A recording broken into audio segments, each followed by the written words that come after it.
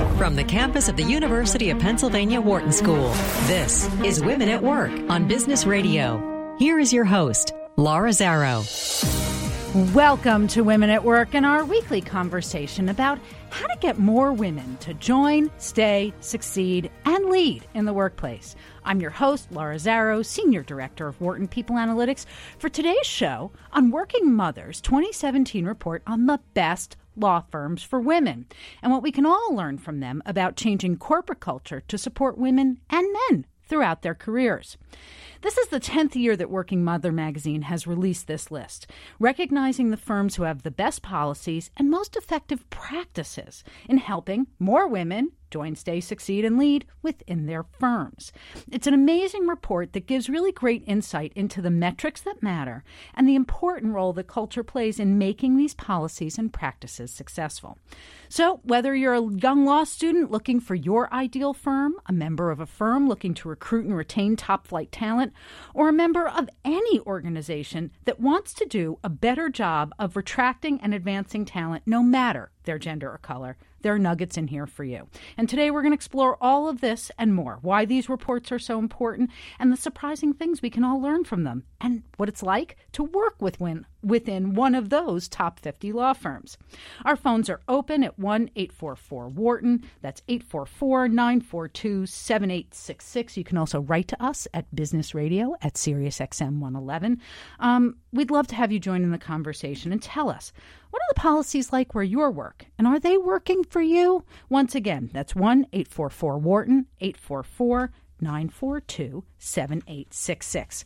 So to start us off today, our first guest is Subha Bari, and she's the Senior Vice President and Managing Director at Working Mother Media, where she oversees Working Mother Magazine, WorkingMother.com, Diversity Best Practices, and the National Association for Female Executives.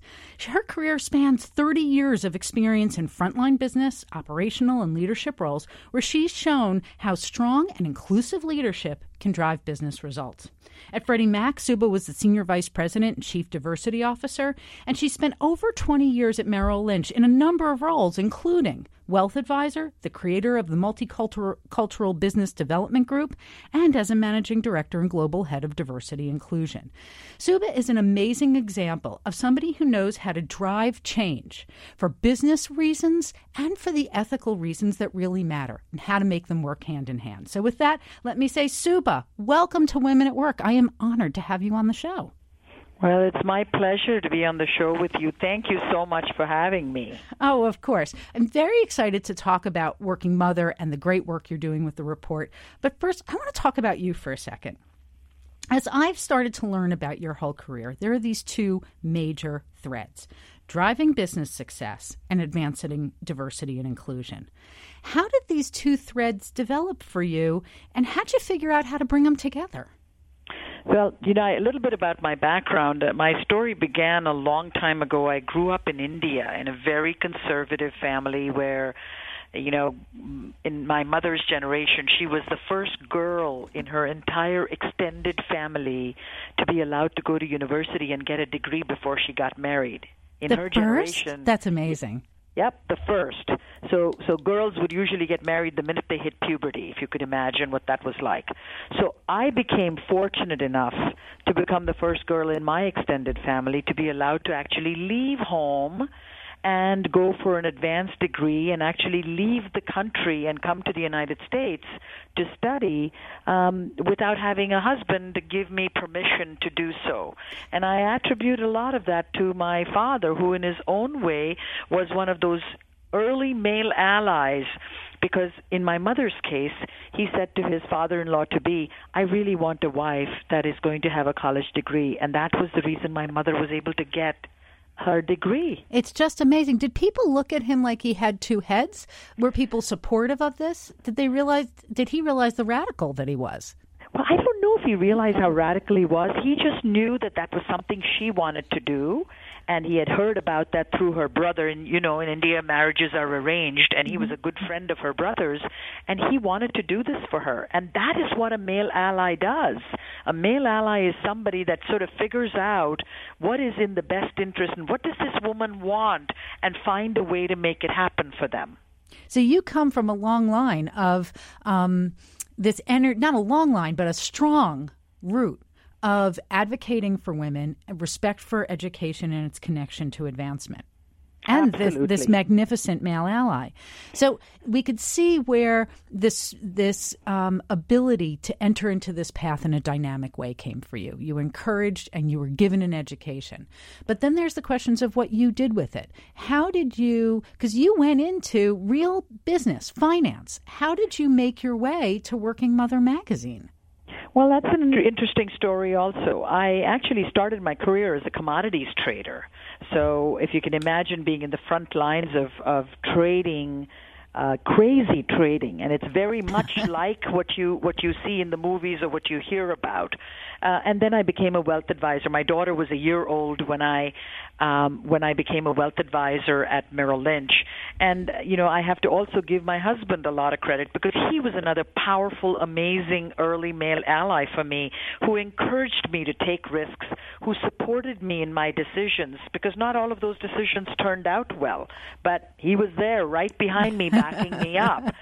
And what happened was I began to realize that as different as I was, can you imagine when I was hired into Merrill Lynch, I was the first person of color, not woman, person of color. And so their hired first into my branch office. So their first person of color was also a woman, making it doubly complex. And she was foreign born, and she had this pronounced accent. She looked different. Everything about her was different. So I always sort of look at my manager and I sort of wonder what went through his head when he hired me. He later told me that supposedly, and I think I did, I threatened him with taking every good account away from his office if he didn't hire me. So you were playing hardball. So somewhere that commodity trading paid off, I guess. So anyway, I came into Merrill Lynch as a wealth advisor, and I became very, very successful. And I looked around me 2, 3, 4 years later, and I still didn't find anybody who looked like me. And when I challenged my manager, he gave me every reason why someone like myself should not have been successful. You don't have any natural networks, you don't have family in this country, all of the reasons that he created to say it's going to be hard for you to build your book of business. And yet I said to him, I'm one of the top producers at Merrill out of 16,000.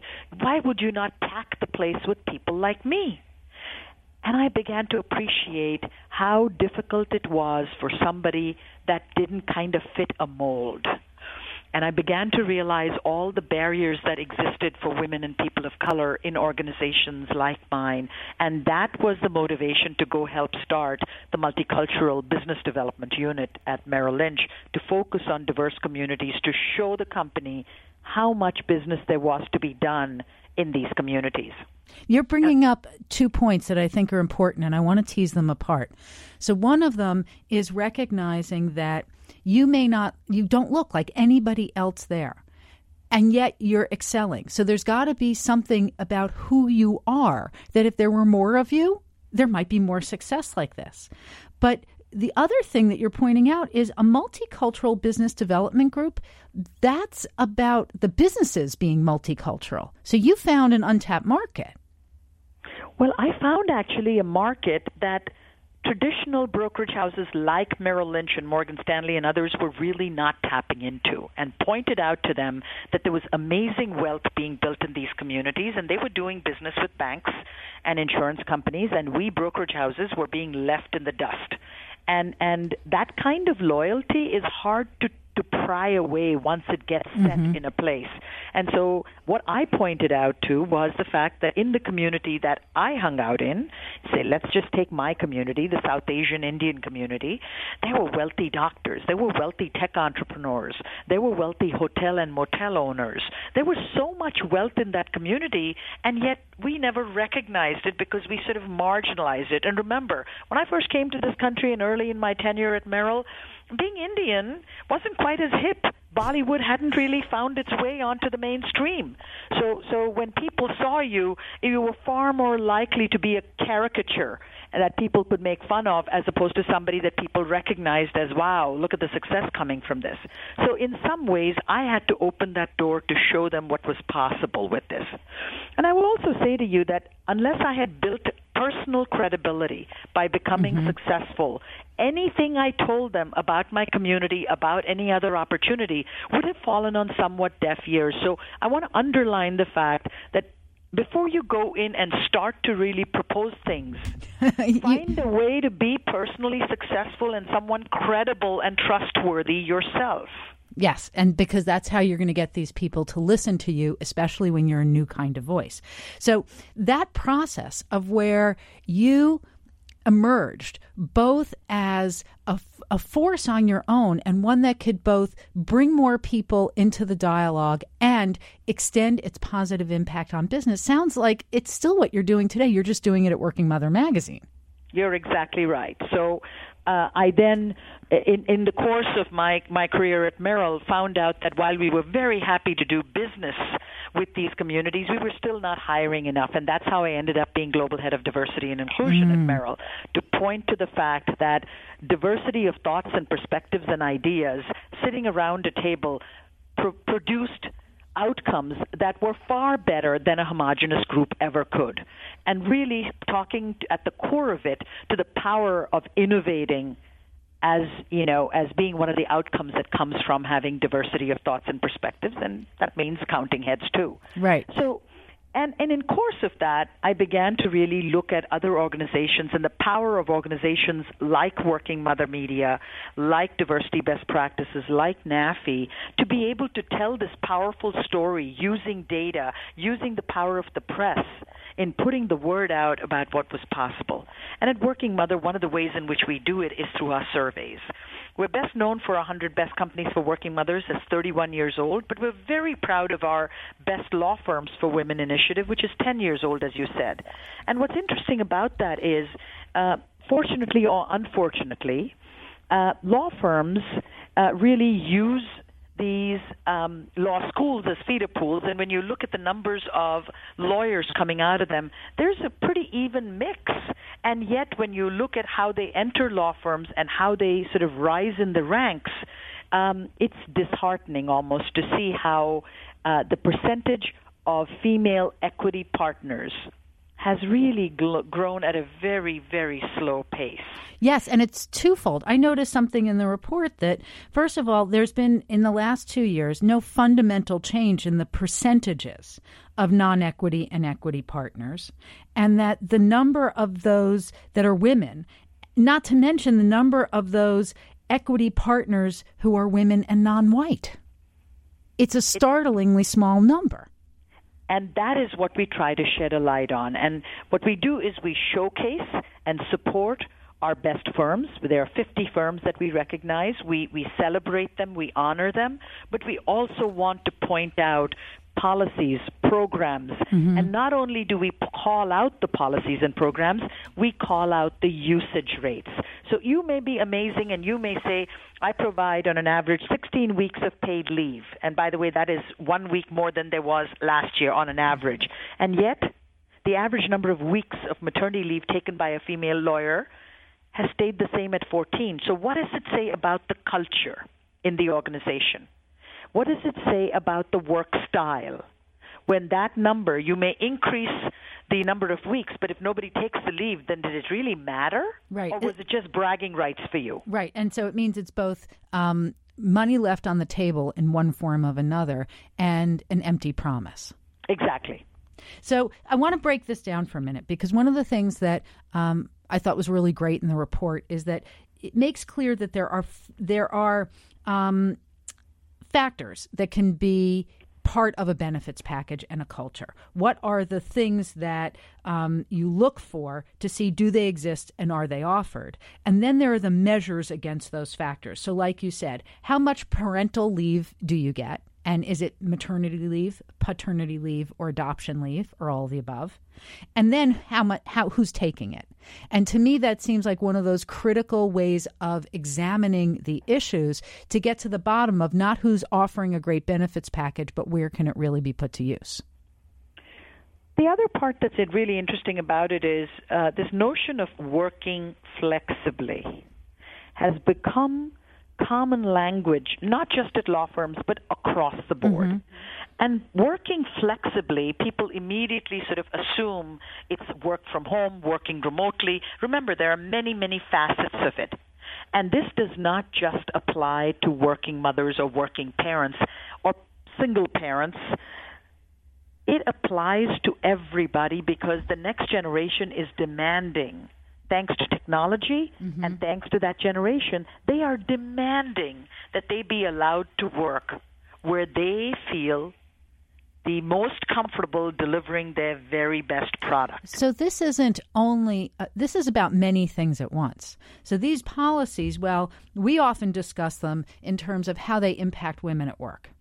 They're really about how do you cultivate a culture of work that's going to bring you great talent and allow them to be happy and productive, regardless of whether they're parenting. Spot on. And again, for that, corporate culture must change to start to measure output instead of input. And what I mean by that is in the absence of being able to measure how productive somebody is based on what they are delivering to you, you are left with counting heads and counting hours. Rather than counting what they actually contribute and develop. Exactly. By the way, this is Women at Work on Business Radio, Sirius XM 111, and I'm your host, Laura Zarrow. I'm talking with the amazing Subha Bari of Working Mother Media about their new report on the best law firms for women. If you have a question about what you're discussing or you'd like to share with us what the culture is like in your workplace, we'd love to hear about it. Give us a call at 1-844-WHARTON. That's 1-844-942-7866. So, Subha, when this kind of report is being developed and a survey is sent out, how are you determining what the factors are that you're going to record and measure every year? So we have a sort of foundation of questions, and at the end of each year, we re-look at those questions. We check to see which ones are still relevant. We tweak them based on what we are hearing, the feedback that we're hearing, both from the women as well as from the law firms. So I think that one of the things that we have recognized this year, we've sort of always focused on it, but we're really shining a light on it this year, is this notion that think about who the law firms do business with. Yes, there are individuals who go to the law firms and want to be protected against XYZ. But a lot of their customers and clients are corporates, large corporations, and where the general counsels of those corporations may hire these law firms for their projects. And so the ability for us to understand how these large corporations can exert their influence and change how these law firms start to look at diversity and inclusion has become a new element that we are injecting into this year's conference. We actually have an annual summit. This year's summit is going to be in October in Chicago. And one of the things that we recognized was that if we could get 8 or 10 general counsels or senior people from large corporations, law departments, to come in and actually speak to these law firms about, here are the things we're looking for. We want more vendor diversity. That means we want you, law firm, to be able to have female equity partners that represent you at our firm. This is how we would like to see you pay them. We want to see pay equity. If these companies start to demand that, can you imagine what that would motivate the law firms to do? That's a huge force for change. I want to back up for a second because I don't know if our listeners know that this is a two-pronged effort that you make. It's not just that you do the survey and issue the report and have magazine articles on it. So you're sharing what you learn broadly. But there's an event that you organize with the winners, the firms that are being honored. And that's what you're talking about right now. And then how you're bringing these firms in together with their corporate clients, correct? Exactly. So usually what would happen is at this event, the morning half would be sort of dedicated to more junior lawyers within firms who can come up and look at ways in which they can build their personal brand, build confidence, et cetera, and sort of progress their career. Then we have an awards luncheon where we honor the 50 companies. Usually at that forum, we either have a general counsel or a managing partner of a law firm come in and give an eloquent talk about, what is happening in their firm and what they think is going to continue to keep change happening.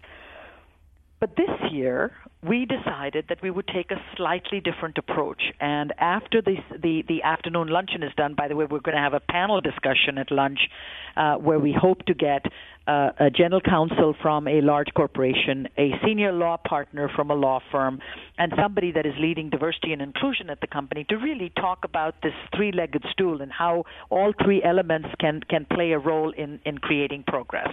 And so this is part of a recognition that this is an ongoing process. Just because you make the list one year doesn't mean you're done and the work is over.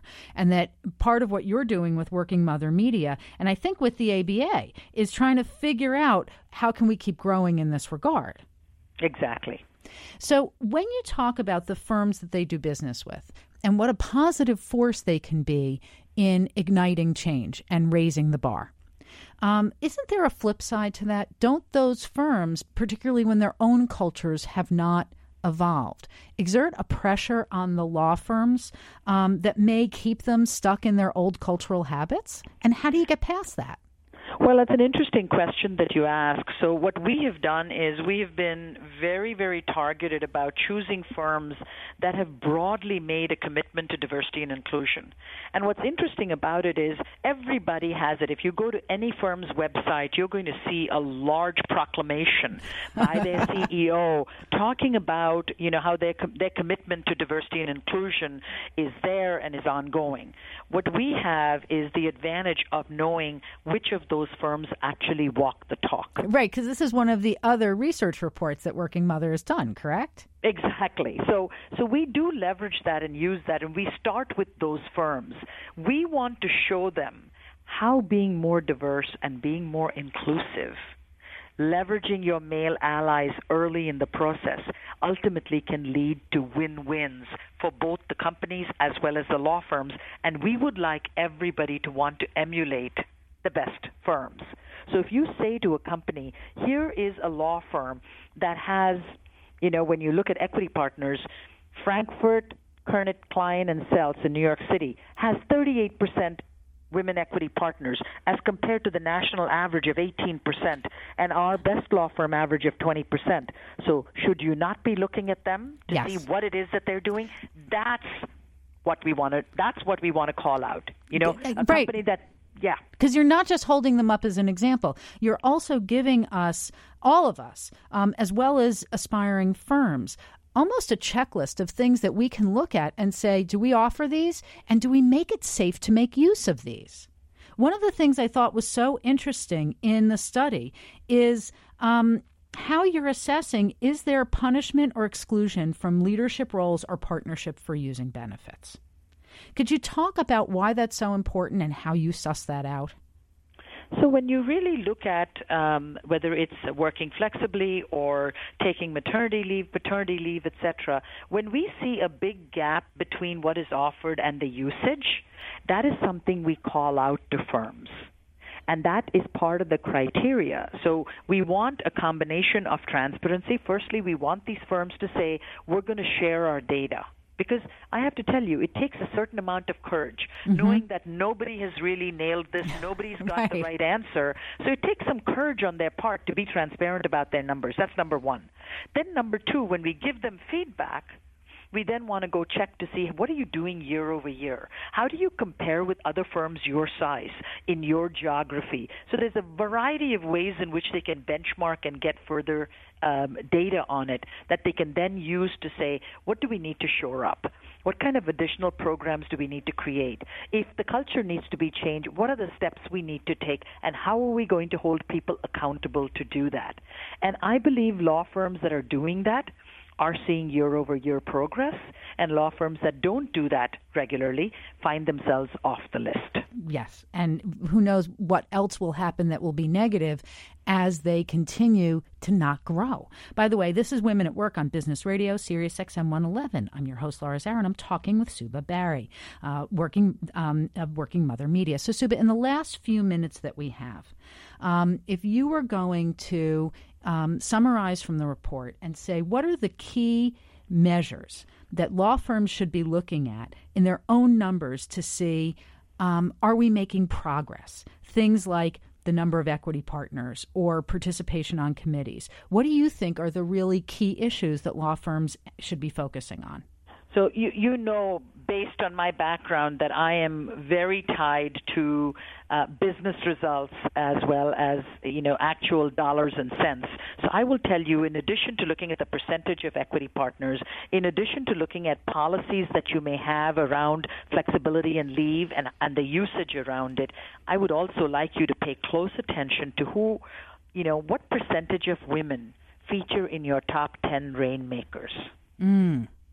Look at who's bringing in the money and make sure that women feature in that, because that is the pathway ultimately to, whether it's serving on prominent committees and management committee, etc., or whether it is the kinds of roles that you can play in having clout in your organization. And so is that a two-pronged process? One is identifying who's making money but not being recognized, and then helping mentor women so that they can be rainmakers? Absolutely. And if there are people who want to learn more about the survey, the report, what you're doing with Working Mother, where can they find you? Well, they can find us at workingmother.com, and you can look at it. And under our various initiatives, you'll see the Best Law Initiative. We have all the information. It's no longer embargoed. It's public now, so you can come and reach us and figure out exactly what we say about the various law firms. And we are very, very proud of this work, but we are very proud of our law firms who are really stepping up. Many of them to really do the hard work. And it can be disheartening. When the numbers don't change that much year to year, it's very easy to sort of kind of throw up your hands and walk away, and these law firms are not doing that. No, and they deserve to be celebrated. Subha, thank you so much for the incredible work that you're doing on behalf of all of us, and particularly at Working Mother Media. We're honored to have you on the show. Well, it's my pleasure. Thank you so much for having me. Of course. We need to take a break, but stay with us. When we get back, I'm going to be joined by Laura McKenna, a partner at one of Working Mother's 50 best law firms. I'm Laura Zarrow. You're listening to Women at Work on Business Radio, powered by the Wharton School, Sirius XM 111. And we'll be back to find out what it's like to work at one of the 50 best.